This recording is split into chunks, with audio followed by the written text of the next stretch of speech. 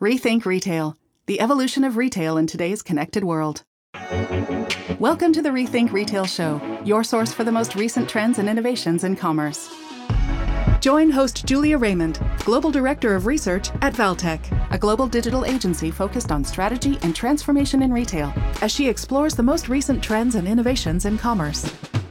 This episode of Rethink Retail sponsored by Valtech, where experiences are engineered.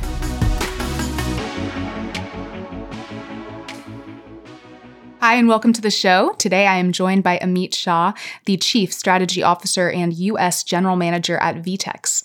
Amit has extensive experience investing in, starting, running, and advising software companies on product strategy, pricing, and go-to-market. He previously was the founder and CEO of Giraffe, which was acquired by SAP Hybris. And prior to that, he was the VP of Sales and Business Development for Magento, which was acquired by Adobe. Today, he serves on the boards of Avora, Doodle, Magnolia International, RockU, and Stonebranch. Amit, it's great to have you on the show. Sure. One of the first questions I wanted to ask you is, you were a co-founder of Joomla Tools back in 2008. How did you become an entrepreneur?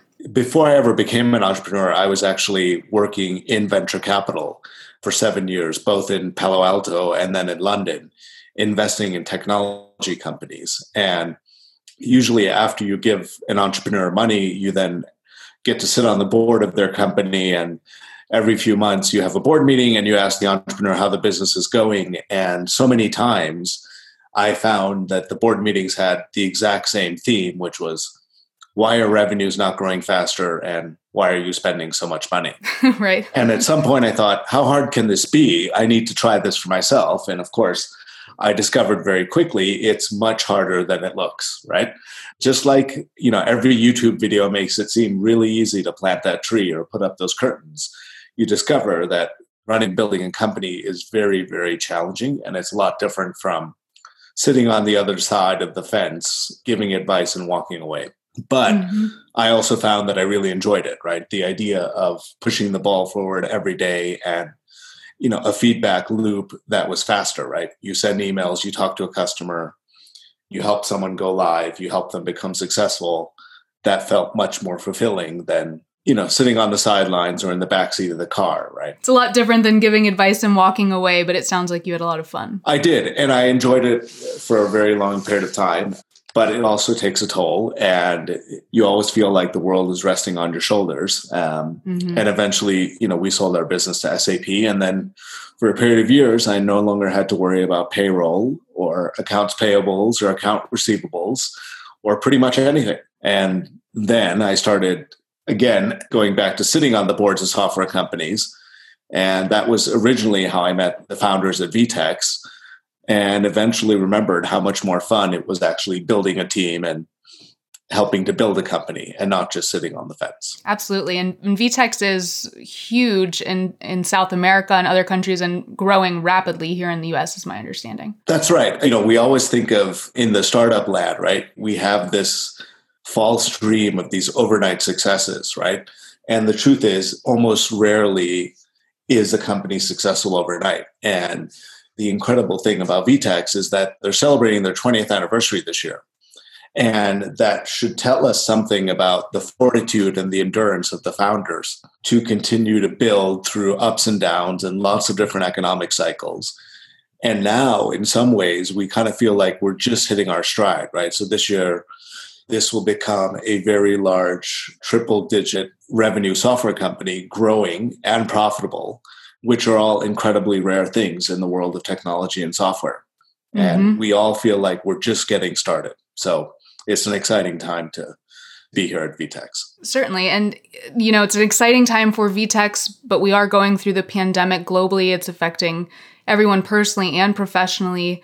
And being the chief strategy officer and kind of sitting at the top and having a bird's eye view of the company, have things been dramatically different? Is business actually doing really well because people are coming to you to boost e-commerce? I see a lot of articles online about that. What's it like? Sure.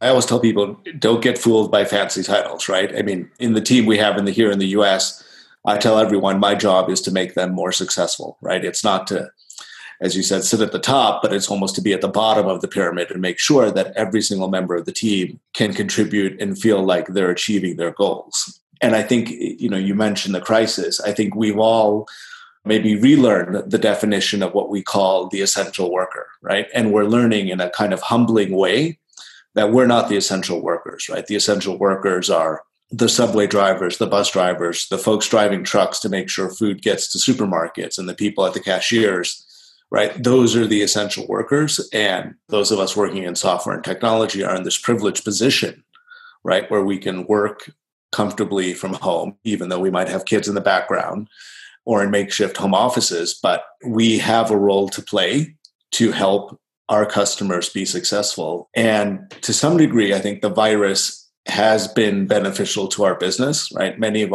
our customers are retailers. They have lots of physical stores and also an online channel with VTEX.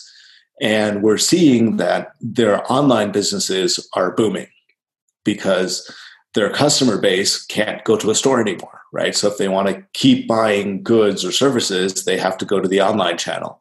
And that's the message I give to our teams that, hey, we're not an essential worker in the sense that we're not in the front lines helping patients, but we are essential to our customers because we're now their only store and we're their online store. And that is bringing in the revenues to keep them, being able to put paychecks for their employees. So for our business, I think, unfortunately, COVID has been an acceleration force, right? Because even those customers that were maybe thinking about, do we open another online store? Do we build a marketplace offering? They're now all saying, we can't wait any longer. We have to do this now because this is our best chance of survival or growth in this era. Mm-hmm. And you're hearing them say, we can't wait any longer.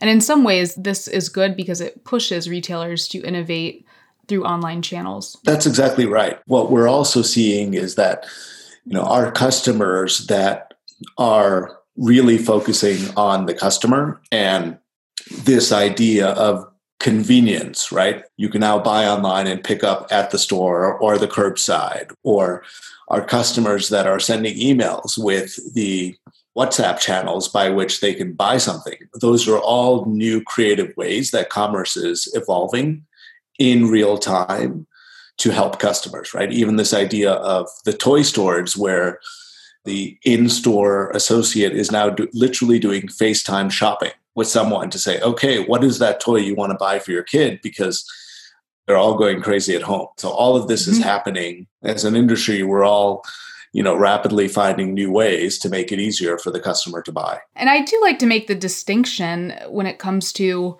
retailers, because obviously grocery is essential retail, and comparing it to non-essential retail in a lot of ways is not fair because they're facing very different challenges. Some would say that grocery is facing the positive challenges of having to respond rapidly. But have you seen other ways, like the example you just mentioned with FaceTiming consumers and allowing them to pick out toys that way for their children? Have you seen other examples of this where not necessarily grocery retailers are shifting to either offer grocery products? I've seen that happen here and there, or similar. I think one of the benefits of being at VTEX is we have customers in 30 countries around the world, right? So we're seeing basically everywhere in the world people adapting and creating new ways to be of convenience and of value to their end customer. In Colombia, for example, there's a large restaurant chain called Crepes and Waffles.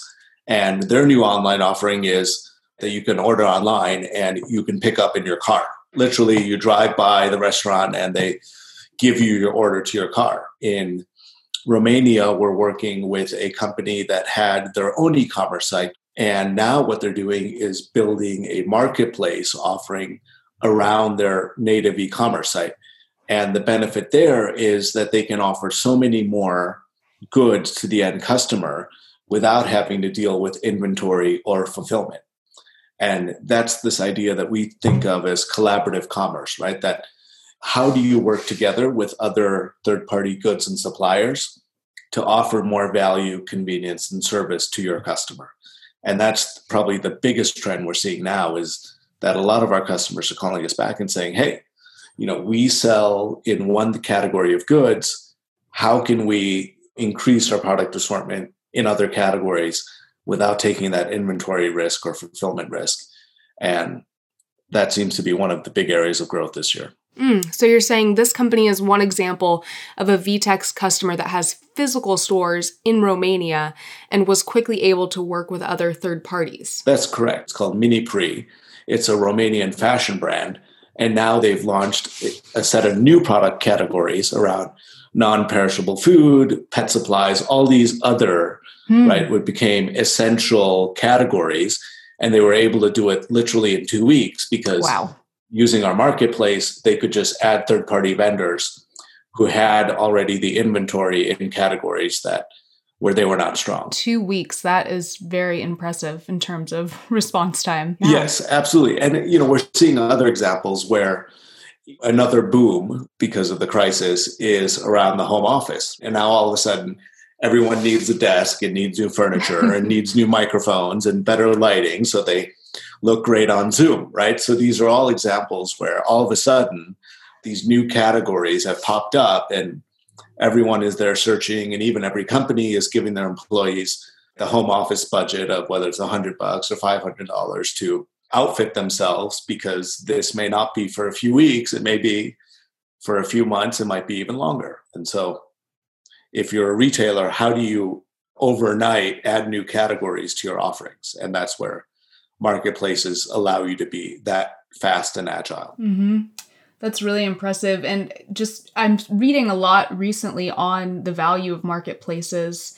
For most of our listeners are retailers and vendors, but for some of the everyday listeners, I think there's a little bit of confusion when it comes to, okay, well, what's a marketplace if you're not talking about Amazon or the other big players? Sure. It's not an accident, right, that today Jeff Bezos is the richest person on earth. He's figured it out before any of us, right? In that he started with the online bookstore and said, well, if I have my customer here, what else can I sell them? And eventually discovered, maybe I don't want to take all of that product inventory risk. Maybe I should let other people help me. So Amazon, of course, is the most famous marketplace. I think Walmart has copied that. Dick's Sporting Goods has copied that. Modell's has copied that. Now, I think most larger online retailers have started thinking about, how do I add more convenience and selection and choice to my end customer and make it easy for them to spend money with us? So I think the marketplace trend is one that's, first been accelerated in B2C, but we're also now seeing it in business to business environments as well, where the manufacturer thinks not only about selling the product or the equipment, but thinks about what happens afterwards, right? The aftermarkets around auto parts, for example, right? So if you're selling a Volkswagen or a Porsche, how do you make sure that end customer can continue to buy with you, make sure that they're getting parts that are guaranteed and respect the warranty? How do they buy service if they need to? And so they're all creating these new ecosystems that span a longer customer relationship than that initial purchase. It makes sense, you said, to use marketplaces to add more choice and make it easier for your customers. So do you think this is the future of e-commerce, where most mid to large size retailers will be operating using marketplace models? I think it's always hard to predict the future, right? It's even harder to tell you when it will happen.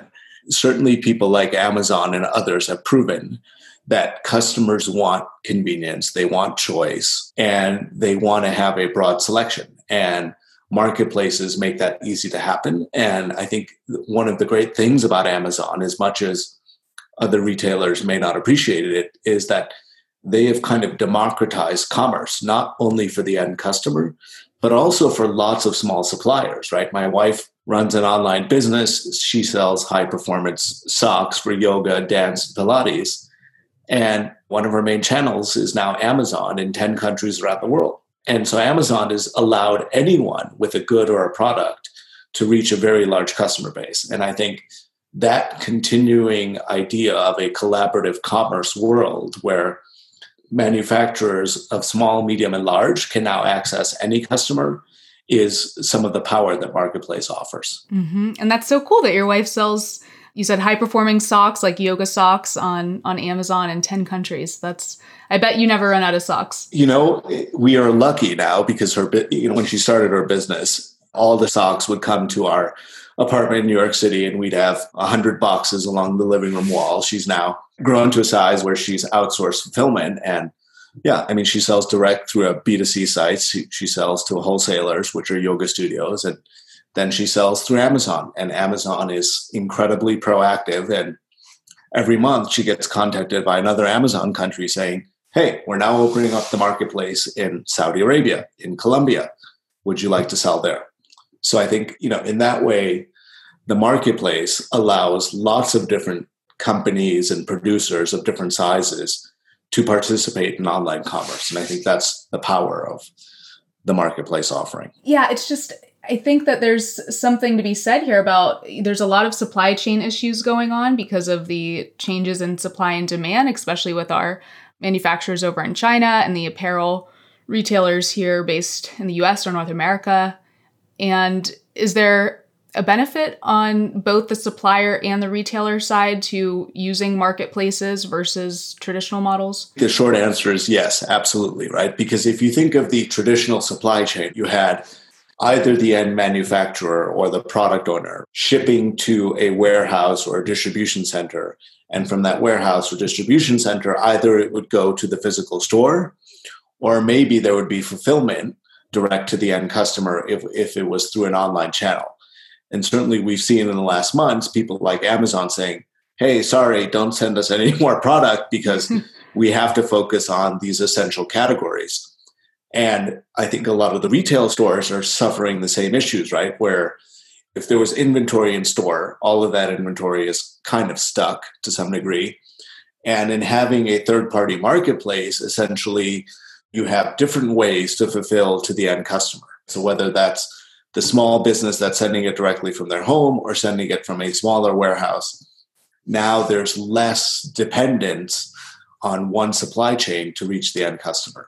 So it's offering a lot more flexibility for retailers because they're not just relying on their own infrastructure to service the end customer. And that could be part of the reason Amazon is doing so well right now, in addition to the goods it sells that are essential.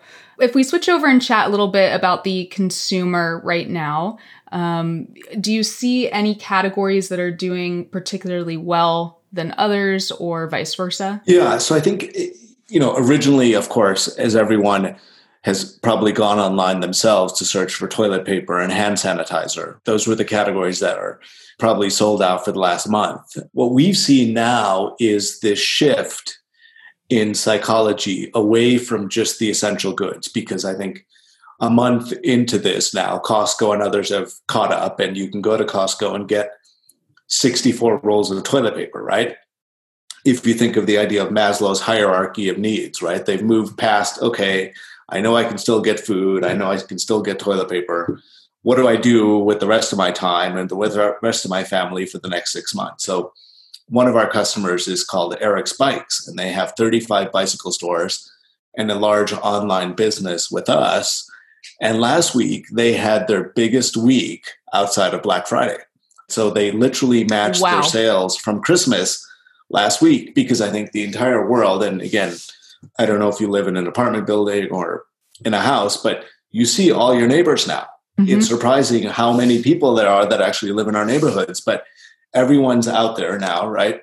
Either going for walks or, as we've seen with Eric's Bikes, buying a bike because, hey, I might have 6 months of this. How do I get exercise? I'm not going to go to the gym.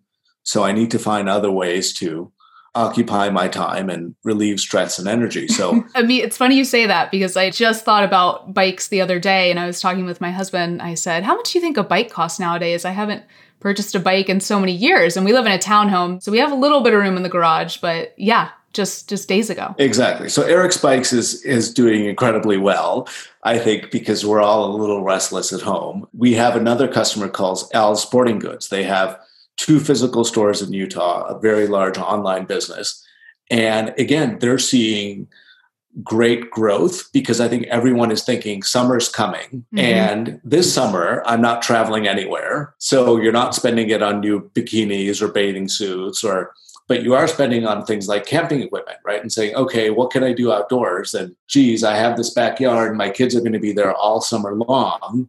Maybe I need to buy a slack line and a trampoline. And so all of these ways, right? The staycation has become very popular this year. So that's another business which is seeing great growth because everyone's realizing this year we're not going to fly anywhere. We're not going to stay at a hotel. We're staying home, and we have the next 4 or 5 months, hopefully, of great weather. And we have to find ways to entertain our kids and our families. So now we're seeing that growth, right? I don't think we're seeing a lot of growth in people buying fancy handbags because no one else is going to see them. And most of us can do our Zoom calls in sweatpants. So I think Right. there are certain categories that are not going to get the kind of growth they might be used to. And that is difficult because for everyone who had that summer wardrobe or that summer season in mind, well, unfortunately, this year, it might be difficult. That's really great, though, for Eric's Bikes and Al's Sporting Goods. And did they do much on e-commerce beforehand? Because you said they had significant Black Friday sales, so they were already pretty mature in that area? They were good online businesses. I think it's hard to say, but the uplift, right, from the crisis is that now all of a sudden their categories are even more popular. Probably every spring, Eric's Bikes does well because summer's coming and everyone's thinking about what they want to do. This year, it's just a multiplier effect because there's literally nothing else you can do. Right?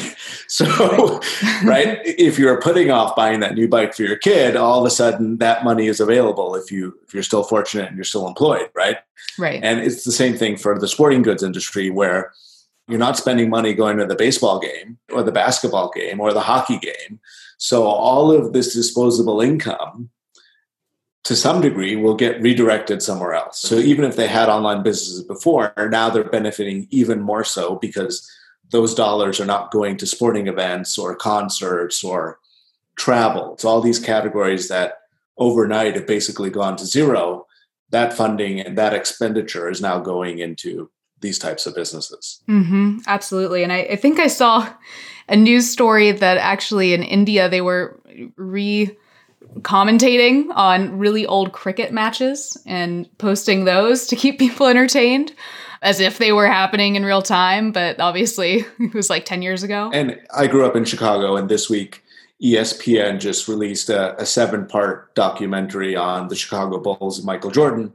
Yep. That they were going to release it in June during the NBA Finals, but we don't know where the NBA Finals will happen. And so they said, okay, let's put it out now, right? So for all the basketball fans out there that want new content, for at least a week or two, ESPN has it. Mm-hmm. And did you watch it yet? I just watched the first episode the other night. I haven't watched it yet, only because most mornings I wake up at 6 a.m. to start doing phone calls. And so by 9 or 10, I'm ready to go to bed. So I'm saving it for that rainy day. Speaking of, I have seen a lot of adults actually in my neighborhood using inflatable pools. I mean, kids too, but the adults as well, being here in Florida, which looks a little ridiculous, but I think people are starting to really get stir crazy, like you said. So, and it makes sense, right? Because hopefully the community pools are shut. And so, again, how do you entertain your kids unless you start spending on some of these areas? So, and I saw a Gartner blog just the other day. They had a nice little graph, and it broke the pandemic into 3 sections for how retailers are responding. So it's the respond phase, the recover phase, and the renew phase. And in the renew phase, they talk about, this is where it's the long-term view. You can get more strategic. There's rehabilitative fixes applied to integrate online and physical retail, things like that. What advice would you give to retailers looking at their long-term strategy and how they can minimize risk and do better? By nature, I think humans are optimistic, right? And we always want to look around the corner to see when will we get out of this period, right? And I think right now everyone's talking about reopening the economy and you can go to the hairdresser again and the gym. I think some of that will happen. I don't know if we're all going to feel comfortable going to a shopping mall anytime soon. I don't know if Christmas this year, all the parking lots will be full because we still don't know what the quote unquote second wave will look like. And Germany, which kind of has probably been the most advanced in things like testing and the lowest number of cases and fatalities. They're opening their stores next week. And I sit on the board of a software company in Germany, and they sell to retail. And none of the retailers have stopped their digital projects because they all said, you know what, if we're shut for a few months, this gives us a chance to get ahead, right? Because day to day, we would continue looking at our physical stores and saying, this is where our revenue comes from. We have to pay attention to it. Now they've had a moment to take a breath and say, okay, we know the world is shifting online and we can't put it off. And even in Germany, where they're now opening stores, there's going to be a lot of limitations. Everyone has to wear a mask. You have to be socially distancing from each other. And if you think about the level of footfall a retail store needs to have, even to break even on the rent and operating costs, it's not clear that they're going to have that level of traffic for a long time. And so, this software company of mine, we're thinking about, well, how many of our retailers are going to have the same number of stores next year? Because retail, especially in America, where every 2 miles, there's another shopping complex. We know it's been over retail. We've already seen so many chains close. I think this crisis will only continue to speed that up. I don't think anyone's going to be opening new stores for a long time. We're in this wave now where a lot of folks that were debating how many of their stores they could keep open, it's going to be even harder to justify the financial expense. And they're going to say, well, the only avenue where I can reach a large amount of customers is going to be online.